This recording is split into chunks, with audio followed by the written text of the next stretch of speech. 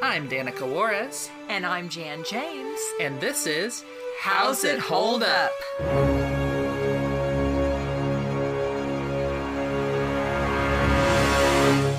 Hi, I'm Danica. And I'm Jan. I'm Valerie. And I'm Ryan. And today we watched Persepolis. This is a France and Iran co-production animated movie from 2007, I believe.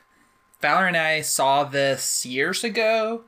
Was it in like high school or college? Maybe. High school or college. We saw it and enjoyed it back then, but we hadn't rewatched it, so it was fun seeing it again. And then this was your first time, definitely, Mom. Ryan, had you seen this before, or was this your first time? This was my first. Cool. Who wants to do a brief, spoiler-free plot synopsis? I'll give it a go. All right. So, this movie is about a girl named Margie, who is, she's growing up during the Iranian Revolution, and with all the difficulty that entails. Her family is involved in various, not heavily involved, I would say, but involved as all citizens seem to be in the revolution, relatives in prison for revolutionary activities and all that kind of stuff, and all the trouble she goes through with that. She eventually, her family sends her away to Austria to a French school where she's safer. At least that's how they think, and maybe they're right. But it is a struggle for her. She's away from her people for the first time. She's a real outsider there, and she kind of enters alt culture a little bit and gets kicked out of the nunnery that she stayed at and couch surfs and eventually ends up on the street. And that eventually sends her back home, where she gets to experience life after the revolution as an adult. Yeah. What did we think of this? Like a general, would you recommend? Yes, no? Yeah, I definitely recommend it. It's heavy, but so interesting. And yeah, like, I think it's a really good movie. Yeah, I mean, I definitely recommend it. It's great. Yep, definitely recommend it. It is, it's just one of those films that you see that feels important when you're watching it. Yeah. And it's just really good. Definitely recommended. I would recommend it, but it's really rough. I'm still kind of reeling. It's rough. Yeah. But such is life. But it's a real eye-opener as to what someone from Iran and what a woman from Iran, what their life is like, what they're up against, and really the culture. As far as things, it's an eye-opener as a Westerner. Things that you think is part of a religion or is part of, even that you just hear things that you really don't know of. And I have a really, a fairly close colleague that I teach with that I've learned some about, but from that culture. And so, but anyway, just from a woman's perspective, oh my gosh, I have so much empathy. It's just really rough. Yeah.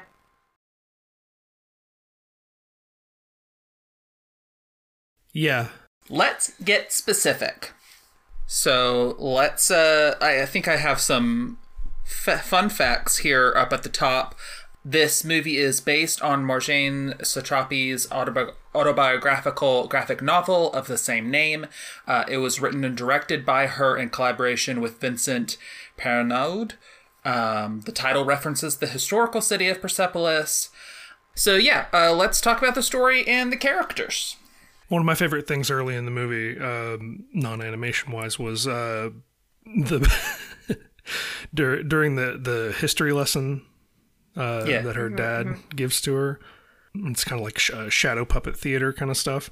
Yep. The British guy. Yes. Yeah. So the British guy had a weird accent, and Yes. I think it was supposed to be a British guy having a terrible French accent.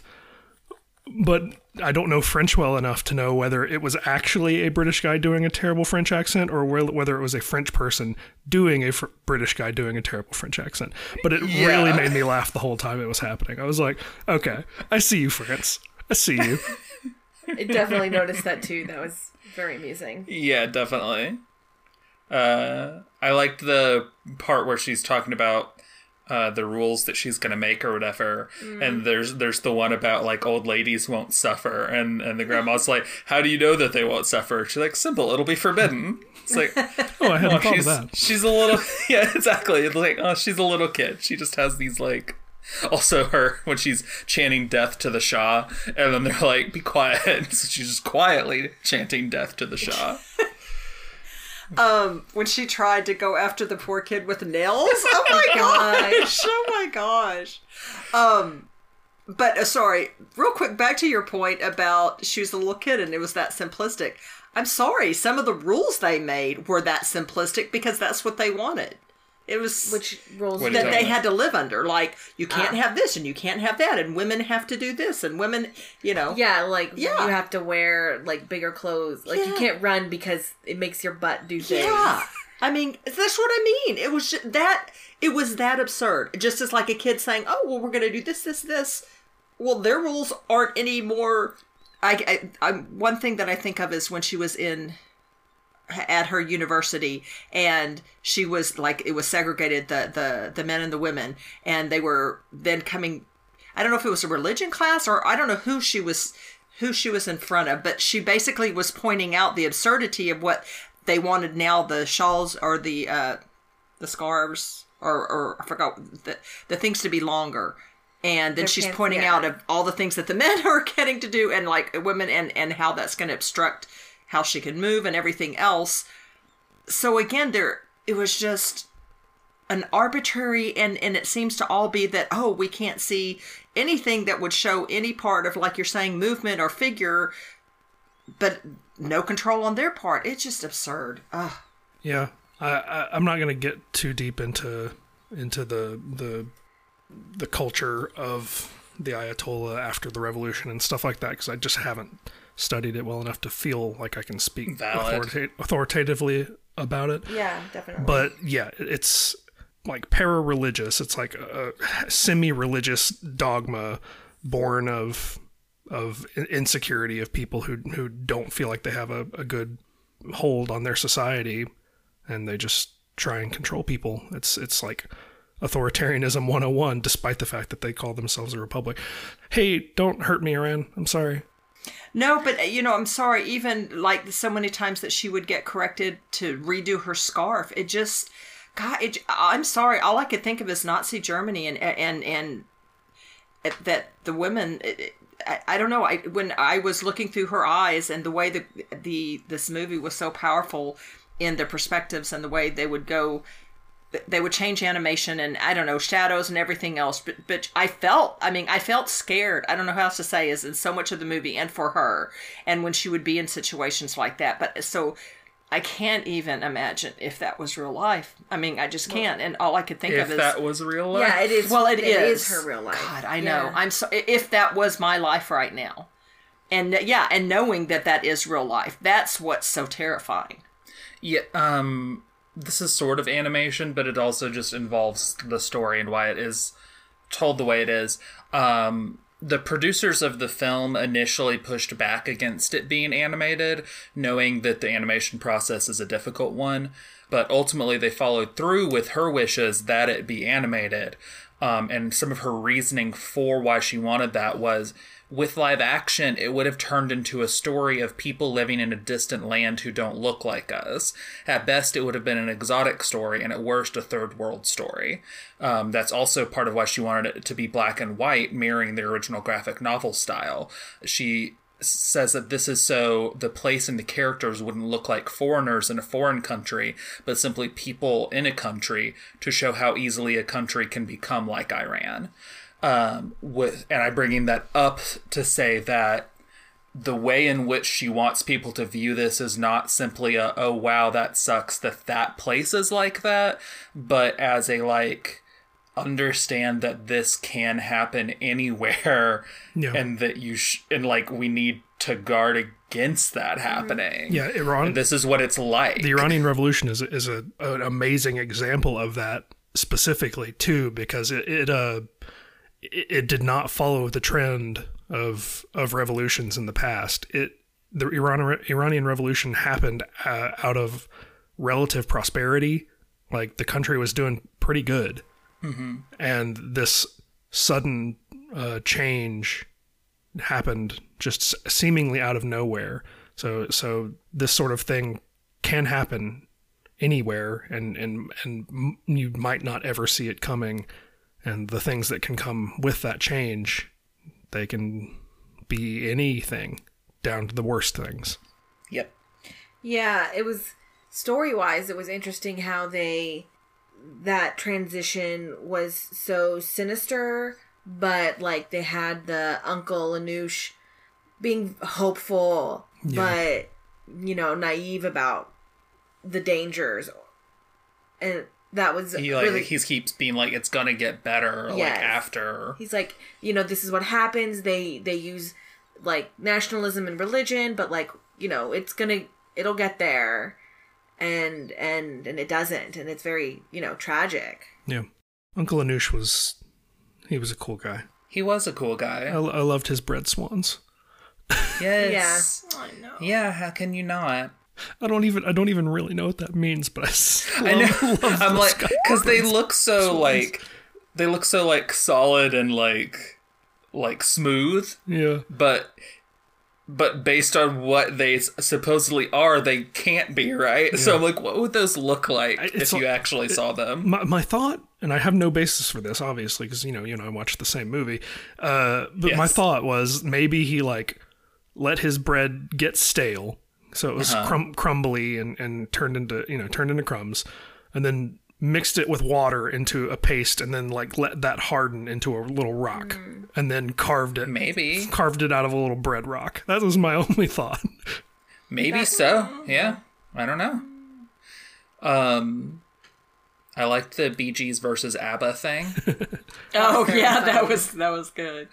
Oh, the part where the like bombing starts or whatever, and they're like silently going down flights of stairs and huddling was just, it was very well done on like all counts, like the relative silence besides some sound effects, the lighting, the just direction of it.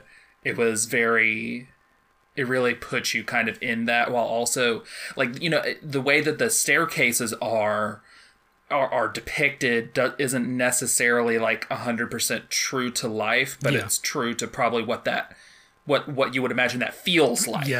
She did that a number of times during the movie. Yes. And it's similar, semi animation, but mostly it's just storytelling, where you can really feel these sense memories that she is pulling up out of herself, because there's usually no dialogue or little dialogue. Things get a little more abstract, and you can tell she's just trying to illustrate this sense memory she has, like an endless descent downstairs in the dark with flashlights and just huddling in the dark with her parents. Yeah. I'm glad that she made the choice of this not only being animated but black and white, because so many scenes were so hard to take, but they were so effective even with the black and white. So one thing I was thinking of is one of the protest scenes, and the young man that was then shot and then falling to the ground, and then you could tell then it was so interesting how then they still depicted blood spilling out and the blood pool underneath him getting bigger and bigger. But again, that was just all in black and white, but it was still so effective. So, I mean, again, so much of this was so hard to take, again, knowing that it's real life, but if it had been in any other medium or even colored, animation, it would have been a different feel. I don't think I could have. I don't know if I could have handled it. I would have had to cover my eyes a lot, like I do. It's just too much. I liked her walking through the guys selling American music artists. Yeah. So they were just saying different artists' names. Jiggle Maxim. Yes. Also, one of my notes is, "Hello, Godzilla." Yeah. Oh yeah, I was happy for you. So that's great. Although I'll talk about that more in another section, because I then have a second note that is hello something else. I thought you might. But also, I need to talk about it a little bit more because of my gripes of how Godzilla is depicted in literally anything that isn't Japanese. Yeah. But we'll get there. The actual movie. Yes. I want to know more about the home with the 8 homosexuals. Yep. I was like, you're gone? Okay. I wanted to know how that went. That made me wonder how she didn't pick up on Fernando sooner. I know, right? Yeah, that was very funny. Bummer for her. Yeah. So, like, It's like, oh, he's so happy, much. but that sucks, girl. Sorry. So for people who haven't watched it, she ends up hanging out with this group of people, and one of the people she meets is this boy named Fernando, and they have sex. And it's her first love, right? Yeah, I think that's her Yeah, first her first lover. love. Yeah, it was her first love. Yeah. Well, she does say he was the man of my life. I'm not sure she would count that as her first love. I think it was too short-lived. Sure. But anyway, yeah, they have sex, and he comes to her the next morning, and it's like, thank you, you helped me realize who I was. I'm gay.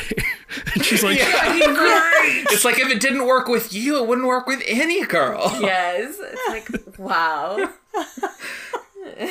I hope that the second boy that she was in love with wasn't as hideously unattractive as he was after their breakup. He was probably somewhere between. Yeah, I hope so. The idealized first version and the second version. I know. Even like Marcus. the teeth and the picking the nose. Oh my gosh! But that was so funny. And but it was the Marcus section was great. Yeah. Yes. But it was so.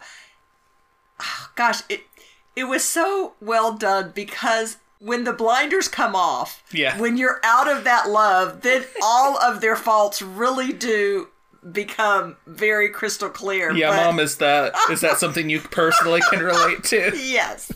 Yeah, I think it was supposed to be universal, and I think it succeeded. Yes. Yes. Yeah. I think all of these comments just kind of speak to how the story really balances like the horrors and the levity of different situations. Definitely. And it's like, yes, I'm in this repressive regime, but like I'm finding, at least early on, like looking for things that are to, express myself and all of that. And then, like the great Eye of the Tiger scene happens when she's back there. Yeah. Yeah. And when she's, in what is it, Austria? Yeah. Like you can see her being, a bit alienated, even though she's found these people, like how they structure what's talked about and how it's talked about, and how it's like, you don't see me, do you? Like, I am here, but like your words show that like you don't understand anything or care, either that or don't care about me and how this affects me. I think that was some of what she was going for, especially with her first group of friends with the Mohawk guy. Yeah. I think a lot of that was also just maybe a personal thought of hers about people like him who pretend at nihilism in their teens, even though they don't understand the stuff that nihilism comes that they're from. Talking about. Yeah, exactly. In their teens, like she was like, you are just aping nihilism as opposed to actually really feeling it, and how that just he had not considered anything about what he was saying in the context of who he was saying it around. He was just trying to pose. Yeah, and I think we see that even when we very first meet him, and it's like, oh, you've been around during the revolution. Have you seen have you seen people die? And she's like, yeah, a few. And he's like, cool. And it's like, I don't think that's really is cool for virtually anyone who's actually seen that, I think he literally said bad. Yeah, I think you're right. The subtitle did say like something else, like, oh, wild. But I think he literally said the English word bad. Nice. I'd have to look again, but when she came home with her mom before she was sent away, and thinking of who she saw dead, it had to have been one of her friends. I saw there was a bracelet, and so I'd have to, again, I don't remember if that was something that it showed like in scenes like If she knew one of her friends. like, who it was specifically. Yeah, I Right. don't think we did. I don't know. I don't think we saw them before. If we did, it was only in very brief passing. I think it was just supposed to be, someone they knew. And it could Yeah. have been somebody at a party or something that they had been at. Yeah. I And- think the yeah. word they were using, I think she was an older lady, but I'm not totally sure on that, so I'm not sure. Oh, speaking of older ladies, I wonder if, that the grandmother, I've never heard of that, if the grandmother really did put her, I don't know, can I say this on our podcast? Yes. Her breast in cold water every night for what, 5 minutes? Or what 10 did she minutes, say? I think. For 10 minutes? Yeah. Wow. Keeps them round, I guess. I guess. I don't know. And yeah. Getting Wow. your tips from grandma. Yeah. Thanks, and then Grandma. I forgot what kind of flower she put in her Jasmine. bra. Jasmine. Okay. That scene is like the main scene that has stuck with me through. Like the initial seeing it. I don't know. It's just so vivid. Yeah. Yeah, that's valid. Her grandma was amazing. Oh, she's great. Yeah. Strong contender for best character. She's very good. Yes. Anything else with non-spoiler story, characters, voice acting, any of that before we move on to animation? I guess character-wise, I don't know if you wanted... Grandma, great. The parents were so interesting. Yes.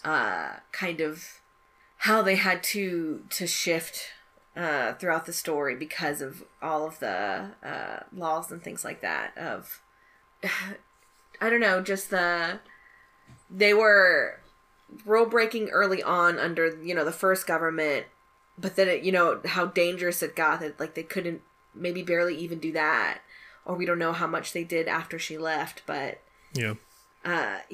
just such a good story, and how she told it, and thinking about them trying to care for their very rebellious, outspoken, intelligent daughter under there, and how they had to let her go to hopefully be a better life. Ugh, it was good. And how perceptive to know, for example, her is as good in one sense that it was her telling off her religion teacher, knowing that is going to eventually make her a target.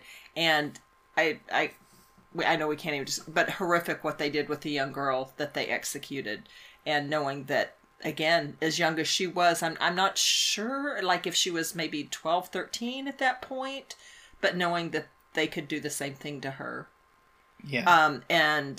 And it also, after teaching the Diary of Anne Frank for so many years, I just remember in Anne Frank's diary, her talking about when the restrictions first came, it was like this one rule, and they're like, well, if it's just this, we can live with this. And then another restriction would come, and another rule that they would have to follow. And they were like, if it's just this, we can do this. And before you know it, you've lost almost all of your rights. And I just feel like the same thing was illustrated here, with all the rules that change and all the laws that came into effect and everything that they had to do.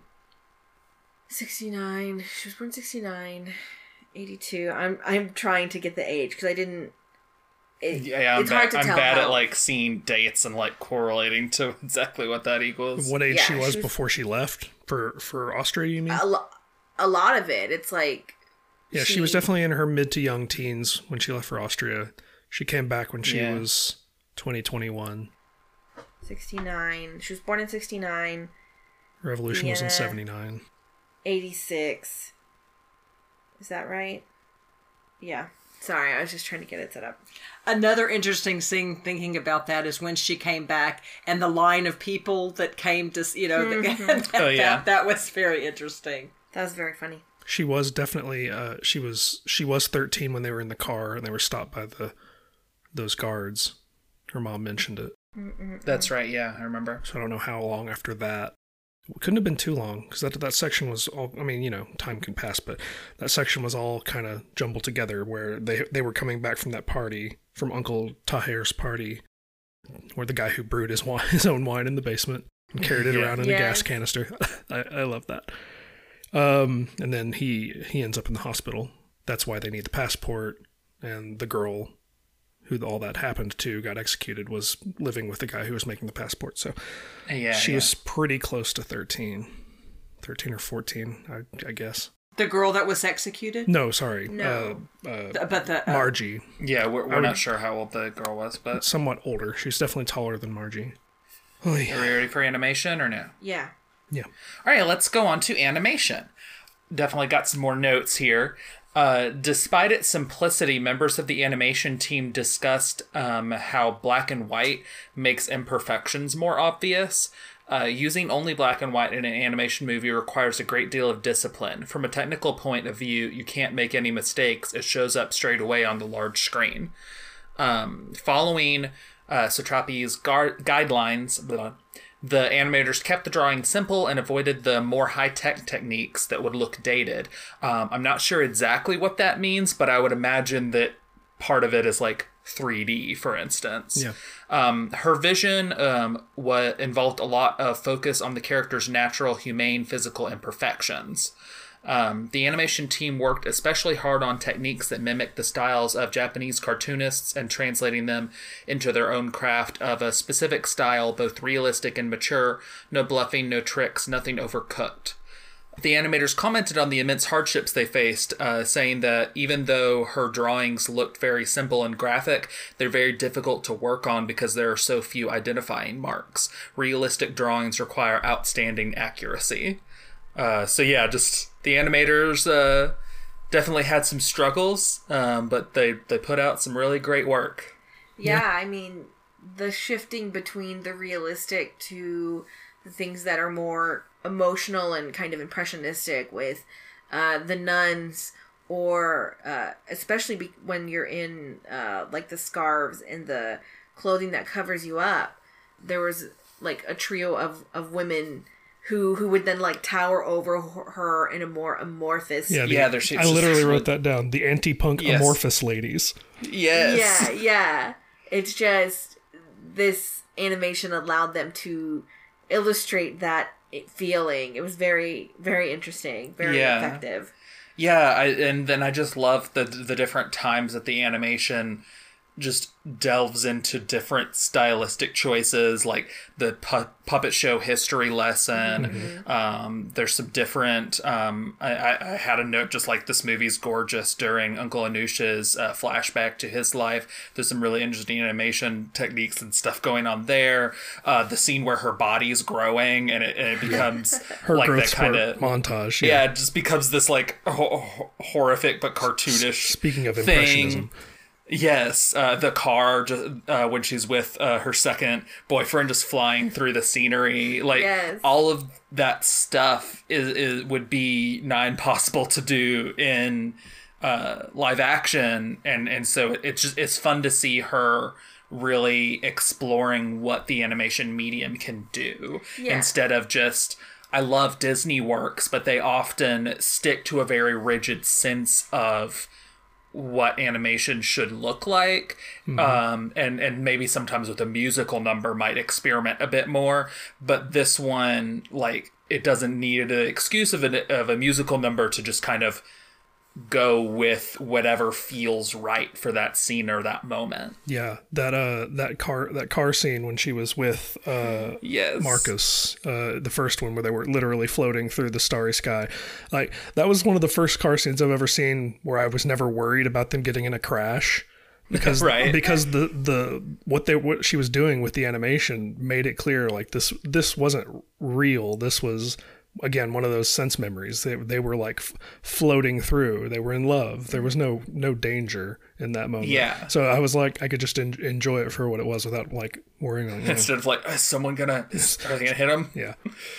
Yeah, and that one too, there where it turns, she's like hopping, skipping up the stairs. The banisters are all hearts, and then she sees them where he's having an affair. And is like, oh, it's not what it looks like, all that garbage. And so she throws the croissant she bought and leaves, and then the banisters are back to, like, single bars of, like, oh, this is what it felt like, but now I'm back in reality, like the harsh reality, and it's, you know, not all it's cracked up to be. Another interesting thing for me, and I don't know, I hope I can articulate this correctly, but in a lot of the action, the background would be simplistic, and it's like she would she would emerge out of the background, or a character would. It was so neat. I don't know how to describe it. It's almost as if they came up off the page, and then it would focus on them, and the background would almost fade away. And that was very effective. It would do that sometimes in intense scenes, or again, like when the whatever the tall ladies you were talking about were attacking her and her little punk thing and all, and and the whole background would just fade away. Yeah. There was also, just generally animation allowing them to interpret the feelings. And so where she was put on medication for her kind of depression, psychological feelings and things like that. Yeah. And kind of how then she felt after that was very interesting to kind of like sum up the malaise and the sadness that she was feeling because of the medication. And then depicting that so well, like just that whole feeling, then makes the Eye of the Tiger after that feel so powerful because of what came immediate before that. Yeah, it's great. I loved that so much. It was so good. I forgot to talk about in character and story stuff about God. Oh, God is a recurring character, isn't he? Yeah, I just wrote down, God seems like a cool dude. Yeah, seems pretty chill. Yeah.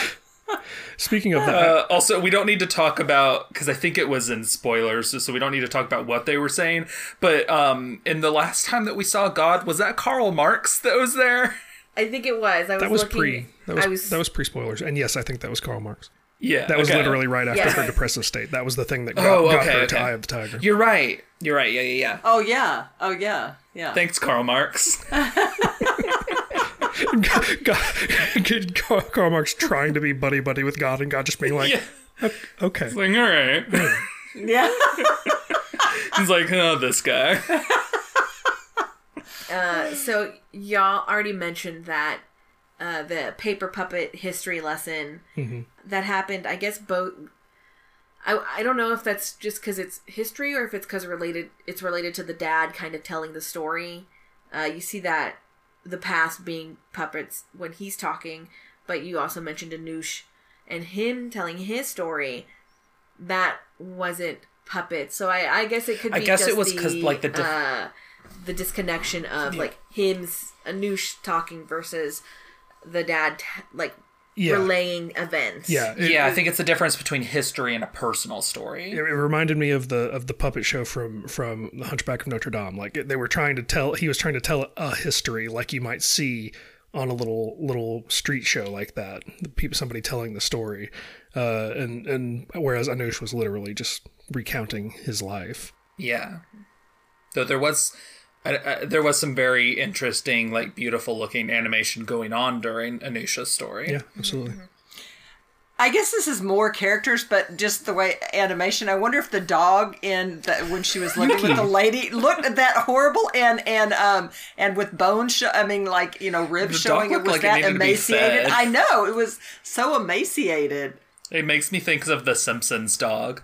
Yeah, like think Santa's of what? Santa's little helper from the Simpsons. It's just a skinny, dumb little dog who peed everywhere. He was a delight. Yes, because he was never like explicitly abused, so he was literally just a comic relief, just like tongue sticking out, panting. Sure. Like I think he just looks the way he does because she didn't like that dog. Yeah, she didn't. Yeah, I felt like you're annoying. I don't hate you, but like God, you're annoying. And also like your owner's annoying. Yeah. Especially with the, like, oh, you stole it. It's like, girl, I don't care about you. What are you talking about? Yeah. In the harsh reality, obviously this happens, but man, people sure call young, lady or people that like whores and just horrible names. There's a lot of insults that are specifically, like, to women. Yeah. I mean, it's just horrible. I mean, and even she, after the guy cheated on her or whatever, she's like calling herself names for being dumb or whatever. Yeah, like it's... Yeah. Yeah. We started talking about that stuff. It reminded me of that scene when they're coming out of the grocery store when she's still little with her mom after the revolution, and there's that man who comes up and starts talking to her mom. Yeah. It's like, hey, fix your scarf, woman. And she's like, don't call me woman. You can call me ma'am if you're going to talk to me at all. And then he like blows up at her. Talks about like throwing her in the trash after he uses her. It was it's disgusting. Insane. Yeah. Yeah. To watch her mom's rage at not being able to do more, I think. That was my interpretation. Yeah.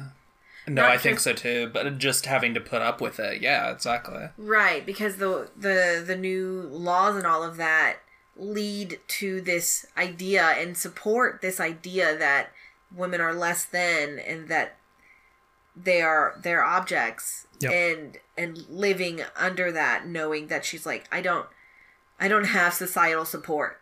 This is what society is suggesting he do just by nature of the laws that they are putting out. Mm-hmm. Yep. It was and then as the story goes on, as civilization progresses or whatever, it gets the laws get more strict and the men get more inclined to believe that this is how it should be, as you see from the story of the friend talking about the sister's window divorce. Cleaner. Yeah. Oh wait, the divorce. Sorry, I was thinking about the window cleaner being promoted to. That's there was kind that of separate.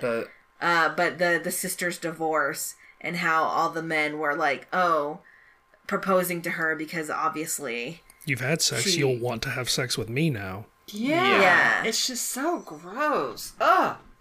But just generally her telling her story and seeing how a child interprets these events, like way early on, of the war and the horrors of that, or like how they interpret kind of a political revolution, and then how it's interpreting a war and the horrors of that.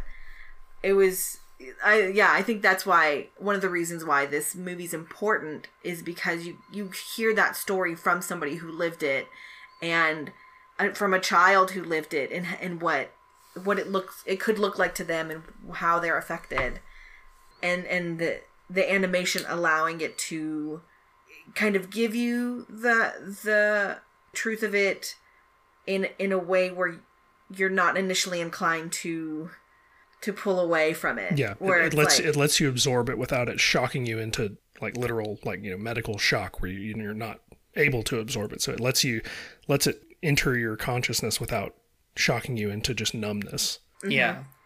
Yeah, it's so interesting, definitely. But I don't know if you wanted to bring up the hospital thing, because that's kind of separate. Yeah, it's a little bit of a different... It wasn't I mean, it just...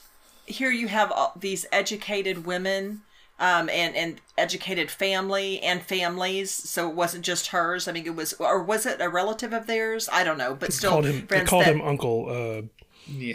Uncle Tahir, but, I don't know to what degree they were actual uncles or not. Yeah, but he died because the person making a decision was this former window cleaner, and just said if God wills it, then he'll live. If not, and wouldn't give them the passport to send him where he needed to go so he could have heart surgery. Yeah, that to me was an example of loyalists to the Revolutionary Guard being granted these high-ranking positions just for their loyalty during those situations, and their willingness to adhere to these things, these power structures that kept the people who ended up in power, mm-hmm. and how undeserving some of them could have been.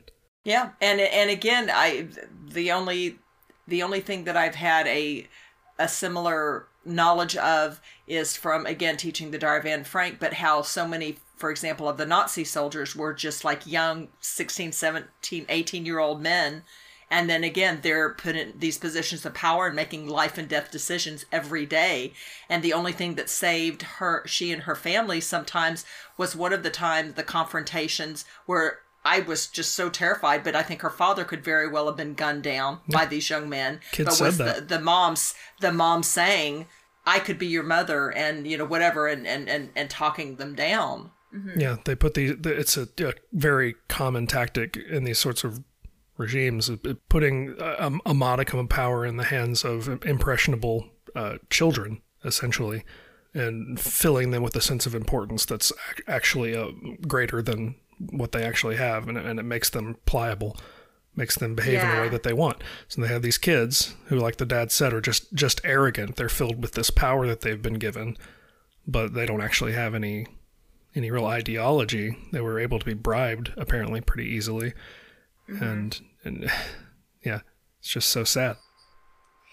What do you think this movie would have been like if it were live action? I've already mentioned some of the reasons why she didn't want it to be.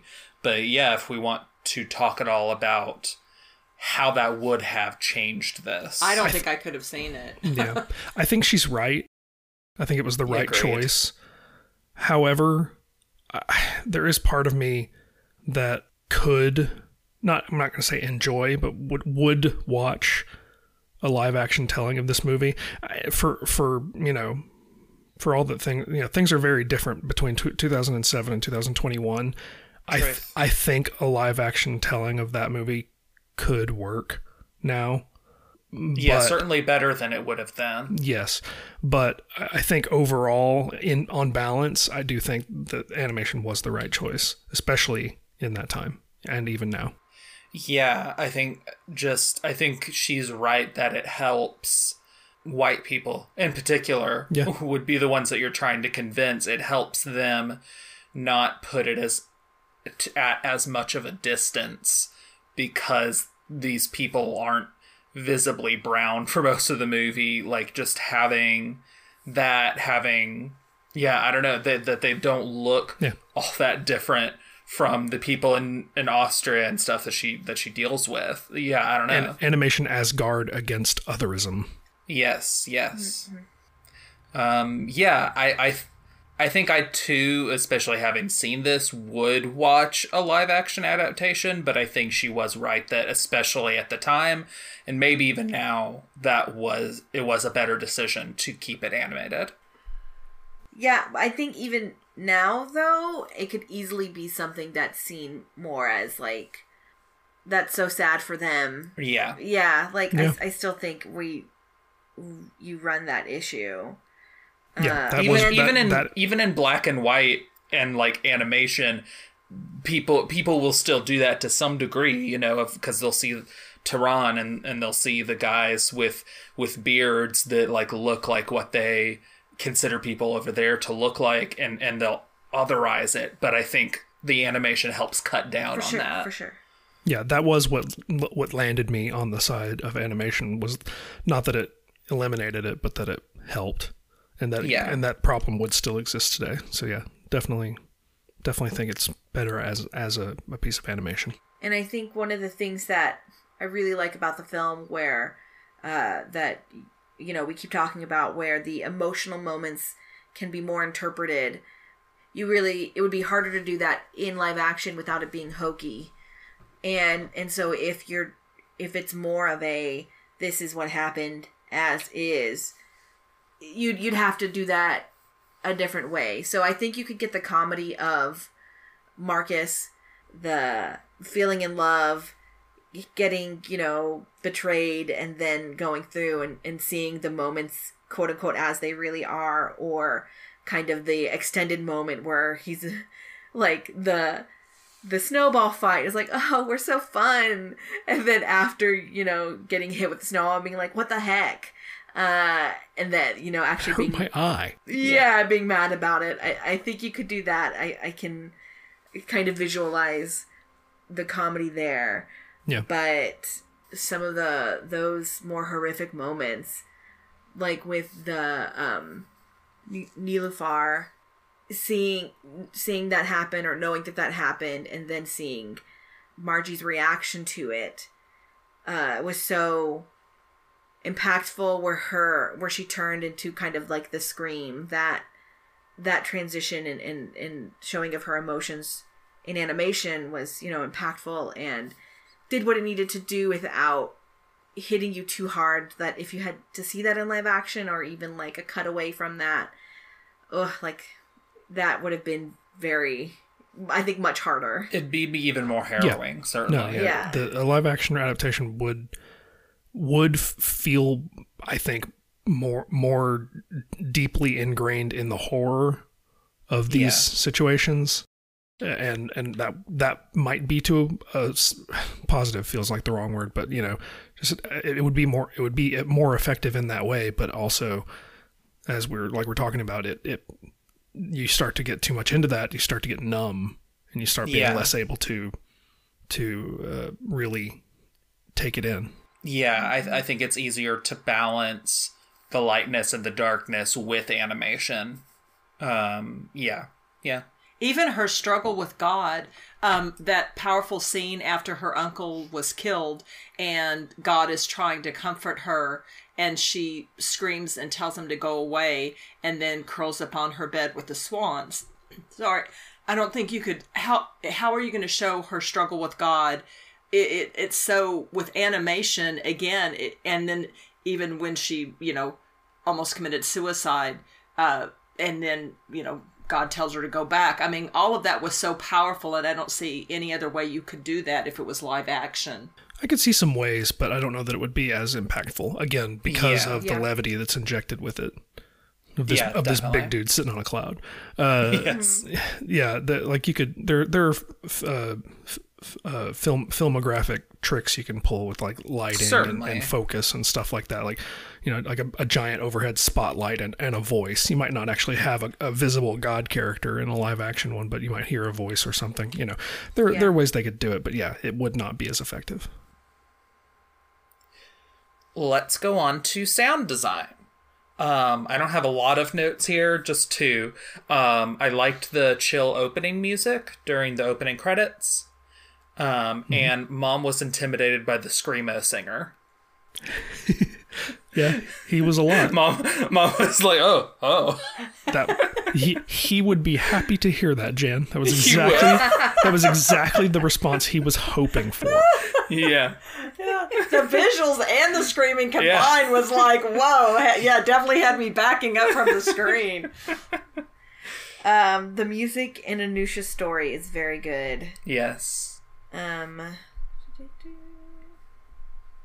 then of course her Eye of the Tiger singing Eye of the Tiger. Yes, that was great. Perfect. Best musical number. Yeah. Yeah. Her bad singing was such a delicious part of it. Like I know, the fact that she I know. wasn't good. I mean, obviously it's in a language she, in quotes, didn't right, speak, but even beyond mispronouncing, she just clearly singing is not one of her talents, or at least she's perhaps she's good at it and she's purposefully singing badly, but like she's not in tune. Like she's it's great. So it makes me go back to, is it Dance Dance Revolution? What is it, the thing? No, where you dance and you sing Eye of the Tiger and like Rock Band or Rock Guitar Band. Hero. Yeah, sorry, Rock Band. Yeah. I was going down in Rock Band, and then just flashbacks of how bad I really was singing that song too for that. But again, her singing it is what just it's beautiful. Oh the man, badness was like a cherry on top. It was great. Yeah, perfect. Anything else with sound design? Let's go on to the part that our podcast is named after. How's it hold up? Let's talk about the controversy. I have a lot of notes about the controversies. Before its debut at the 2007 Cannes Film Festival, the government-connected Iran Farabi Foundation sent a letter to the French embassy in Tehran reading, "This year, the Cannes Film Festival, in an unconventional and unsuitable act, has chosen a movie about Iran that has presented an unrealistic face of the achievements and results of the glorious Islamic Revolution in some of its parts. Despite such objections, the Iranian cultural authorities relented in February 2008 and allowed limited screenings of the film in Tehran, albeit with 6 scenes censored due to sexual content." In June 2007 in Thailand, the film was dropped from the lineup of the Bangkok International Film Festival. The festival director said, "I was invited by the Iranian embassy to discuss the matter, and we both came to mutual agreement that it would be beneficial to both countries if the film was not shown. And it is a good movie in artistic terms, but we have to consider other issues that might arise here." It was also initially banned in Lebanon after some critics found it offensive to Iran and Islam. The ban was later revoked after an outcry in Lebanese intellectual and political circles. On October 7th, 2011, the film was shown on the Tunisian private television station Nezma. A day later, a demonstration formed and marched on the station. The main Islamic party in Tunisia, Ennahda, condemned the demonstration. Nabil Karoui, the owner of Nezma TV, faced trial in Tunis on charges of violating sacred values and disturbing the public order. He was found guilty and ordered to pay a fine of 2,400 dinars, which is about $1,700 US, and a much more lenient punishment than predicted. And then, not to be excluded, in the United States, a group of parents from the North Shore School District, Washington, objected to adult content in the film and graphic novel and lobbied to discontinue it as part of the curriculum. The Curriculum Materials Adoption Committee felt that other educational goals, such as that children should not be sheltered from what the board and staff called disturbing themes and content, outweighed the crudeness and parental prerogative. Nice. Okay. Yeah, so a lot of people have tried to make this not be available to people to watch. Yeah. That's fun. Yep. Definitely shows how stable and good a government you are when you need to be like, can't let people watch that. They might have feelings about things. Right? And then when you do let them watch it, you're like, but these sexual scenes, gotta remove those. You know how super sexual this movie is? Yeah. As far as actual, how does it hold up? Material, my main note is hello racism from Grandma, who has some racist things who has a racist thing to say about Japan. That was... It's not like I necessarily feel like the movie itself is endorsing her views, other than she is one of the most sympathetic characters. I think it's more a comment that's like, oh, look, even she is a little, like, flawed. She is a person. But it's not necessarily, like, a comment that goes contested in any way. Yeah. It's something that they watch Godzilla in the theater, and she says something about the Japanese are good at, like, rubber suit monsters, and do you remember the second thing? It's either gutting themselves, which I'm sure is a reference to seppuku. No, that was it. Gutting themselves and making rubber monsters. Yeah. That's a wonderful racist stereotype. So yeah, that was yikes, Grandma. Yeah, I definitely don't think it was an endorsement of that. It felt to me like that was just all the exposure that Grandma had to Japan, was these movies that made it to the, well, not even the West. That and stereotypes, yeah. And then also I do have to complain just about how Godzilla is depicted in everything. There's always, like, a scene of some Asian person, like, yelling and running, and then they're like, no, and they stop and they point, and then they get stepped on. And I've watched literally every Godzilla movie, and the only one I definitely remember something like that happening in is the 1998 American Godzilla movie. The Matthew Broderick classic?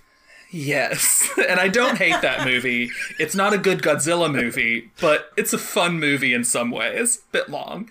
But, like, and maybe it's possible because I haven't actually watched the American cut of the original Godzilla movie, and maybe they do have a shot like that in there. I don't know. I feel like most of the extra footage that they added to that movie, though, was just of a white dude. So I don't know, but it just really annoys me that this is a thing that's in everything that ever references Godzilla in the West, because it's not a thing that actually happens in Godzilla movies. And now my rant is done on that. Save it for your monster movie podcast. I do. I need to. Do you want to be on a monster movie podcast with me, Ryan? Sure. You'll have to watch a lot of monster movies, is the thing. I can get behind that. Okay, well... Can't be weekly, though. Sorry. We'll talk later. No, it couldn't be. Monthly, maybe. We'll talk about it. I'll get back with you.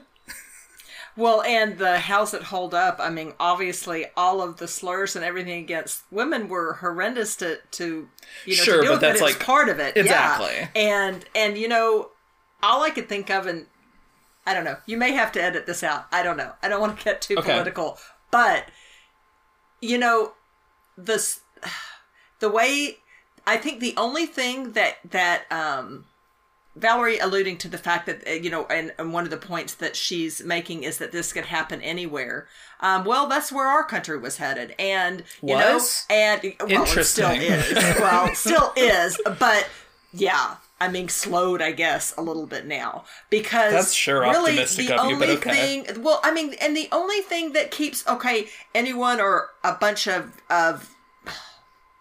people talking to all women because they certainly think they can say those same kind of things to any woman of color. Yeah. I mean, that's what our country seems to have a lot of people that Republicans suck, and I have no problem alienating them from listening to this podcast that like 12 people listen to. So I'm with you, Jan. There's this perspective, I think, amongst a lot of Americans that America is, and I'm not even talking about generalized American exceptionalism. I'm talking about there's a perspective amongst Americans that America is somehow immune to all of the turmoil that every other nation in the history of the world goes through, has gone through. That we're so special that we don't have to worry about things going wrong because we're so awesome and good, when that's the exact opposite lesson to take from it. Yes. The positives, such as they are, that have emerged from America are what they are because of the work that people put into making them so. And you have to be engaged to keep it how you feel it should be. Yeah. And the scene with the mom and she coming out of the grocery store and that man saying that to her, a very similar thing was said to someone that I know that was a Latina by a white man, saying the wall's coming down and blah, blah, I mean, it's just, God, it's just horrible. Yeah, it's showing that what your country's leader says and does affects everybody. Like, this isn't just one person, and it's and what they say is harmless. It's just their opinion. It's like, no, that's giving other people the confidence to spew the very same thing or things that are very similar. And again, like, that's one of the reasons I think this is a really important film and really something to read to show that effect. Yeah. And doing research for my students in 2020, article I'm reading, a 2 and 7-year-old Asian children were stabbed in a Texas Sam's Club because the guy told police, well, I thought they were Chinese and spreading the disease. I mean, yeah. It's just like, cool. Are you Welcome kidding to federal me? hate crimes. Yeah. Jeez. Yeah. It's just, So yeah, the real character, I mean, and that's, I think what this is unveiling is the true character of someone comes out. I mean, and so that's really sad to think there's that many people, that's their true character, that, and given the opportunity, they are going to be that horrific to other human beings. I'm just thinking it's interesting, and I kind of want to talk about this. I don't know where, but that's, relating to, I think, something the grandma says of, like, stupidity is what's allowing them to be evil. And that's part of her speech to Margie, is, like, to be true to yourself. Like, that's the thing that will help you. There are people who will hurt you and know that when they do, it's because they're stupid or ignorant, and that you don't grant them your anger because it's not worth it to betray who you are to respond to them. I think that was the gist of what she was saying. Yeah, I think so. Are we ready to go on to our spoiler alerts? Let's do it. Spoiler alert. Skip to. 1 hour, 5 minutes, and 28 seconds. I don't, as tends to happen when I get very invested in a movie, as it goes on, I tend to have less and less notes. So I really only have one note here, which is that we all teared up when she never saw her grandmother again. Yeah. Yeah, that part was rough. But as far as what we kept to spoilers, it's basically that she met someone back in Tehran. They end up getting married because it's hard to not be married and be in public together as a man and a woman. Yeah, they just were holding hands Yeah. in a car and almost... Yeah, So they get married. I don't even think the Revolutionary Guard saw that they were holding hands. Yeah. They just saw they were in a car together. Exactly. So they get married, but within like a year, she's like, her feelings for him are gone or whatever. So she's considering divorcing him and stuff, talks to some people about that. And then she ends up going to a party, and it gets raided by some government people, and the girls just stay in the apartment, but the guys who are at their party run and end up getting chased across the rooftops, and one of them like tries to jump from one rooftop to the other but does not make it. And then after that, it cuts to her in her home, and she tells her husband that that person died and that she's leaving him.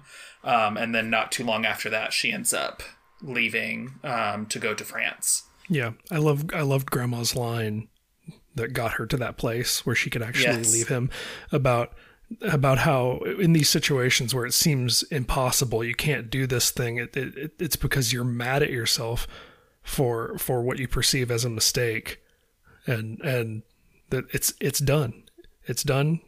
Now you know what you need to do, and you're just mad at yourself for having gotten yourself in this situation in the first place. But just do it. So true. That's such a relatable thing. Yeah. The first marriage is practice for the second one.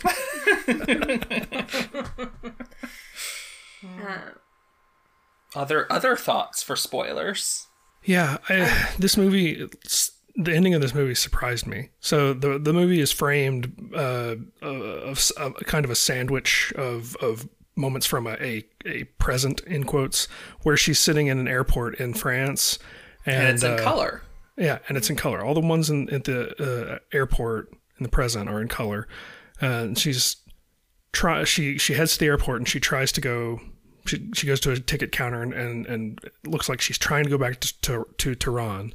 And we find out later that her mom forbade her to come back because this country as it is now just isn't for her. It won't work for her.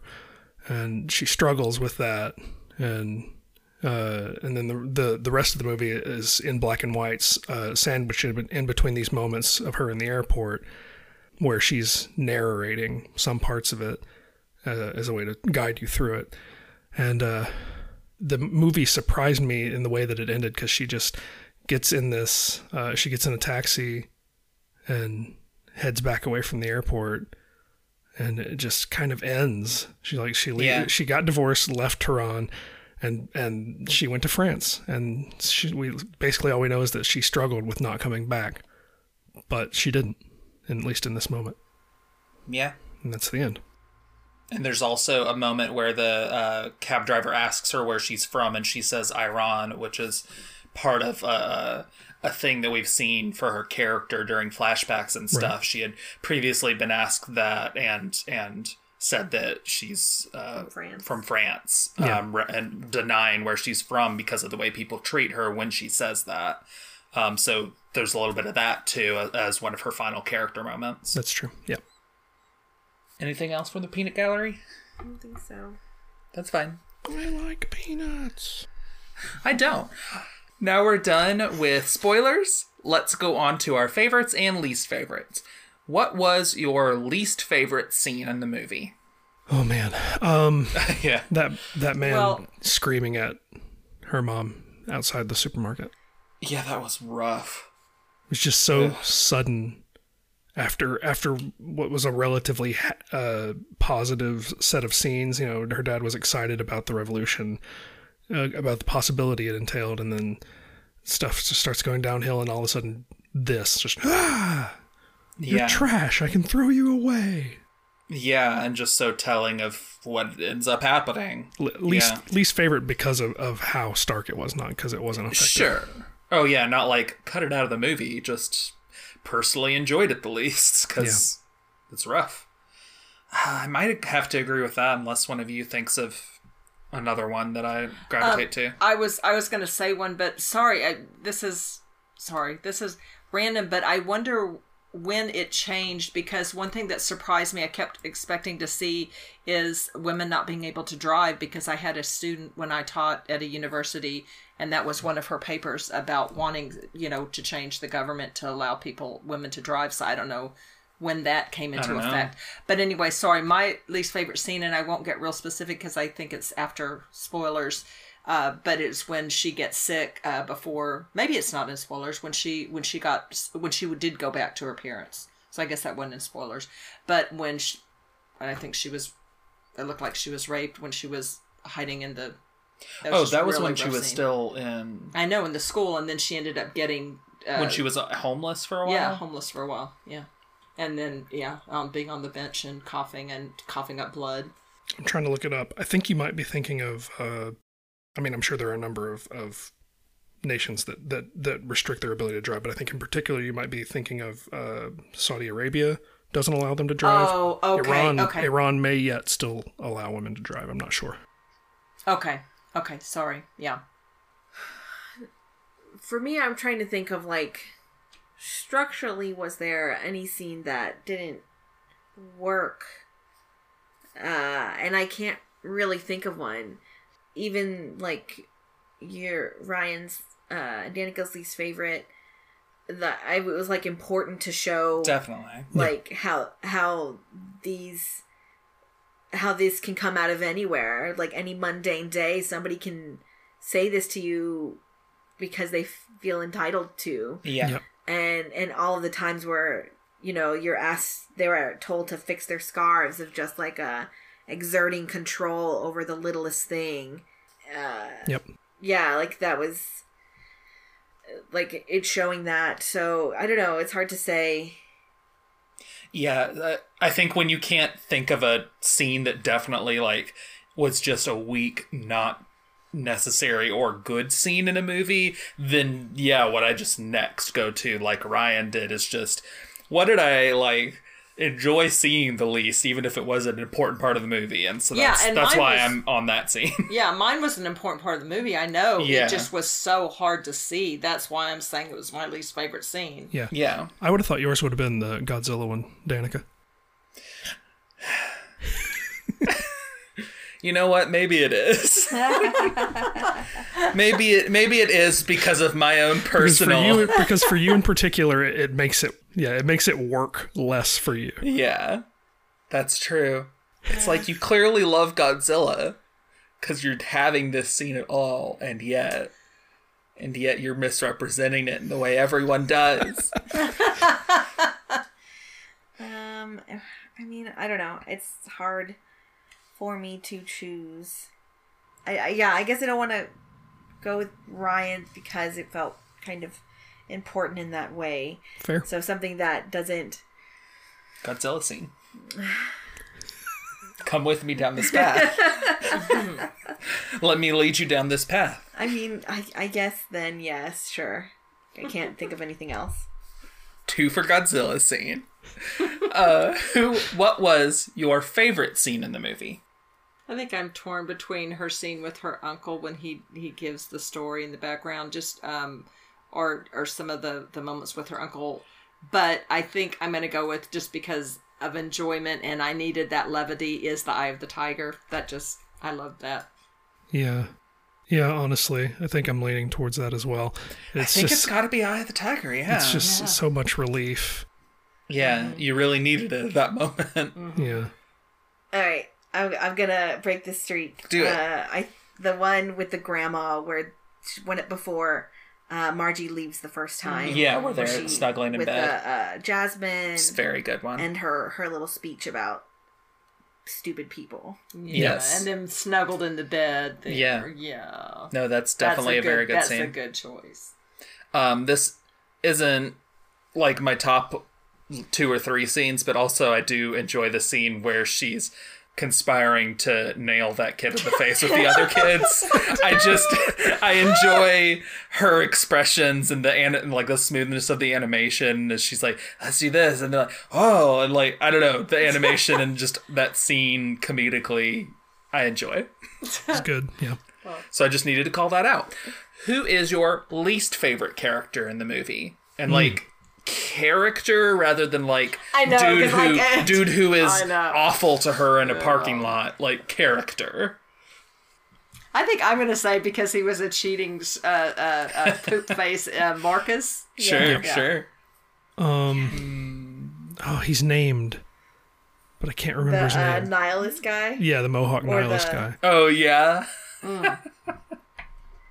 I just hate yeah. that perspective of just Yeah, it's really like I have downtimes sometimes, but I'm never quite there. Like humanity is a void. It's like holidays are just like capitalist, whatever, like Western, whatever. Yeah, all of that, just in that whole package. Yeah. That guy or Marcus. I'll say that. I think mine's gonna be the guy that she meets when she's back in Tehran. I think his name was Ezra. Ezra. Yeah, I don't like him. He sucks. Who is your favorite character? The grandma. Yeah. Yeah, I think the grandma. I think so. She's just so she's so fun. Margie's great. Besides that one racist moment, real good. Yeah. Yeah. There's a lot of very good characters here. Margie, obviously, very He's very high up. very high. Her mom, Taji, and her father, Ebby, are both really cool characters. I but- really Yeah. like them too. Yes. I really like. I was going The to say her strength. mom. Yeah, Definitely. their foresight, for sure. But when it comes down to it, yeah, grandma. And one thing, I wanted to bring up a scene that we hadn't talked about yet was when Margie, when prepping for a date, and when she was waiting for Ezra, I don't know if they're called police or the government guys, like, you know, generally being around and hassling people. So she says that she was spoken to, like, That she was harassed. yes, Yeah. harassed by a guy who He's ogled her, but showed he didn't. looking at her, Yeah. but was reading a paper and never said anything to her. And she, you know, thought it was funny. So her grandma had talked to her of like, how's that funny? Like, Yeah. kind of dress her down of like how, you know, dangerous that could be. And what was it? Your grandfather died like helping innocent people. Your grandfather fought and died to protect innocent people. And you think that's funny to just leave this man to Yeah. be mistreated by these people? Yeah. Yeah. This movie wasn't a musical, but just one more shout out to Eye of the Tiger. Yeah. If Tim Curry were in this movie, who would he play? There is an English dub. I don't believe he's in it. So No, in an he's English not. dub. Sean Penn plays her dad. That's the most notable. Okay. Voice So yeah, in an English dub, who would he be? I mean, one of the people in Vienna, probably. You think so? One of at the school.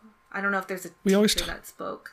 We always talk about Tim being, I don't know, vaguely menacing or there being like a. I mean, in a Once Upon a sharpness. Forest, we suggested her dad. That's true. I think he'd be good as Uncle Anoush. Ooh, yeah. Oh yeah. I think he can make a good turn as Uncle Yes, Anoush. I think you're right. In a slightly kinder role. Yeah. Yeah. No, I think you're right. That's my vote because I was just not thinking that there was no male character. I mean, other than the dad, that was good enough for I think he him, could 'cause I feasibly like do the him. dad, but Yeah. I do particularly like him as Uncle Anoush. Yeah, I think so too. Let's go on to our overall consensus and how we would rate it. I think it's safe to say we all recommend it. Yes. Yep. It's not, it's not necessarily like a fun, happy family movie. Like it is an important movie. It's an educational movie, but also an entertaining one. I would say specifically, it is not a movie for young kids. Yeah, I would say so. I'd say early mid teens at the at the earliest, really. tweens and teens. Yeah, I don't know if tweens would get a lot out of it. Yeah. But yeah, what would we rate it? I think I'm gonna land on a 4.25. Nice. I think I'm gonna go 4.5. Yeah, like I've said before, really important, does a lot. Emotionally, the animation is so good about interpreting things and helping to convey emotion and experiences. So yeah, 4.5. 4.25. Even though, like I said, I think this movie is important and I did really like it, I didn't love it. By that I mean it didn't fill me with joy and happy and sure. that kind of stuff. I didn't love it in that way. And that is part of a rating. So yeah. So that's why I'm going with a 4.25. But well rated, but pulled back a little bit just because it is tough. Yeah, it's not one that you'd necessarily want to watch again and again all the time. Yeah.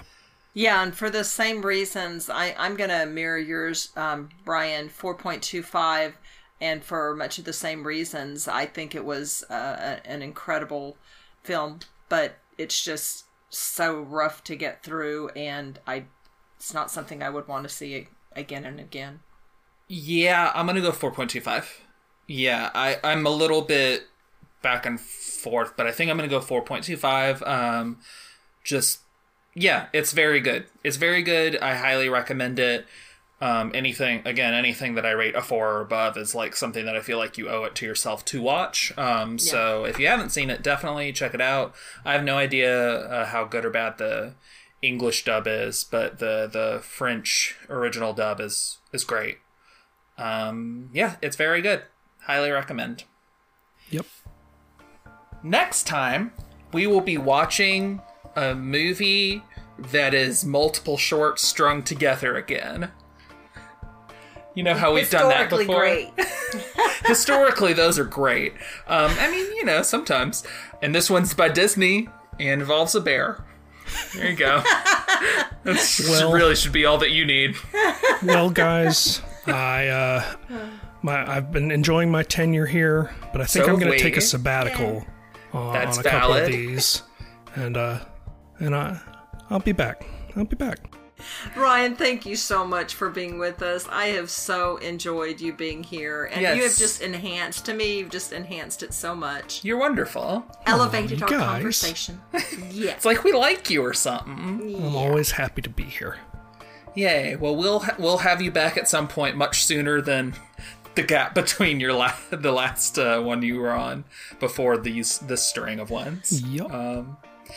And thank you, listeners, for listening. Thank you. And until next time. Bye. Love y'all. Bye-bye. This has been How's It Hold Up with Danica Juarez and Jan James. You can find our podcast on Twitter at How's It Hold Up Pod. That's with each word capitalized and no apostrophe. Also, if you'd like to support us, we have a Patreon. You can find us at patreon.com/user?U=2790566. Every little bit helps, and even with a minimum pledge, you get access to things you won't hear in our main podcast feed.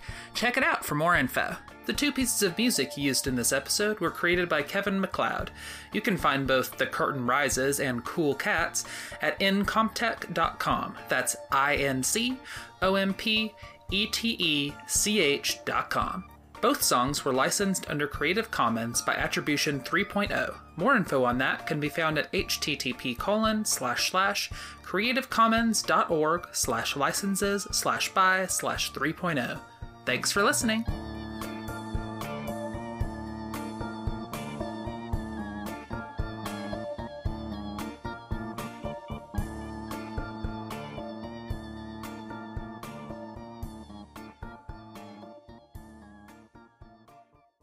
Oh, God.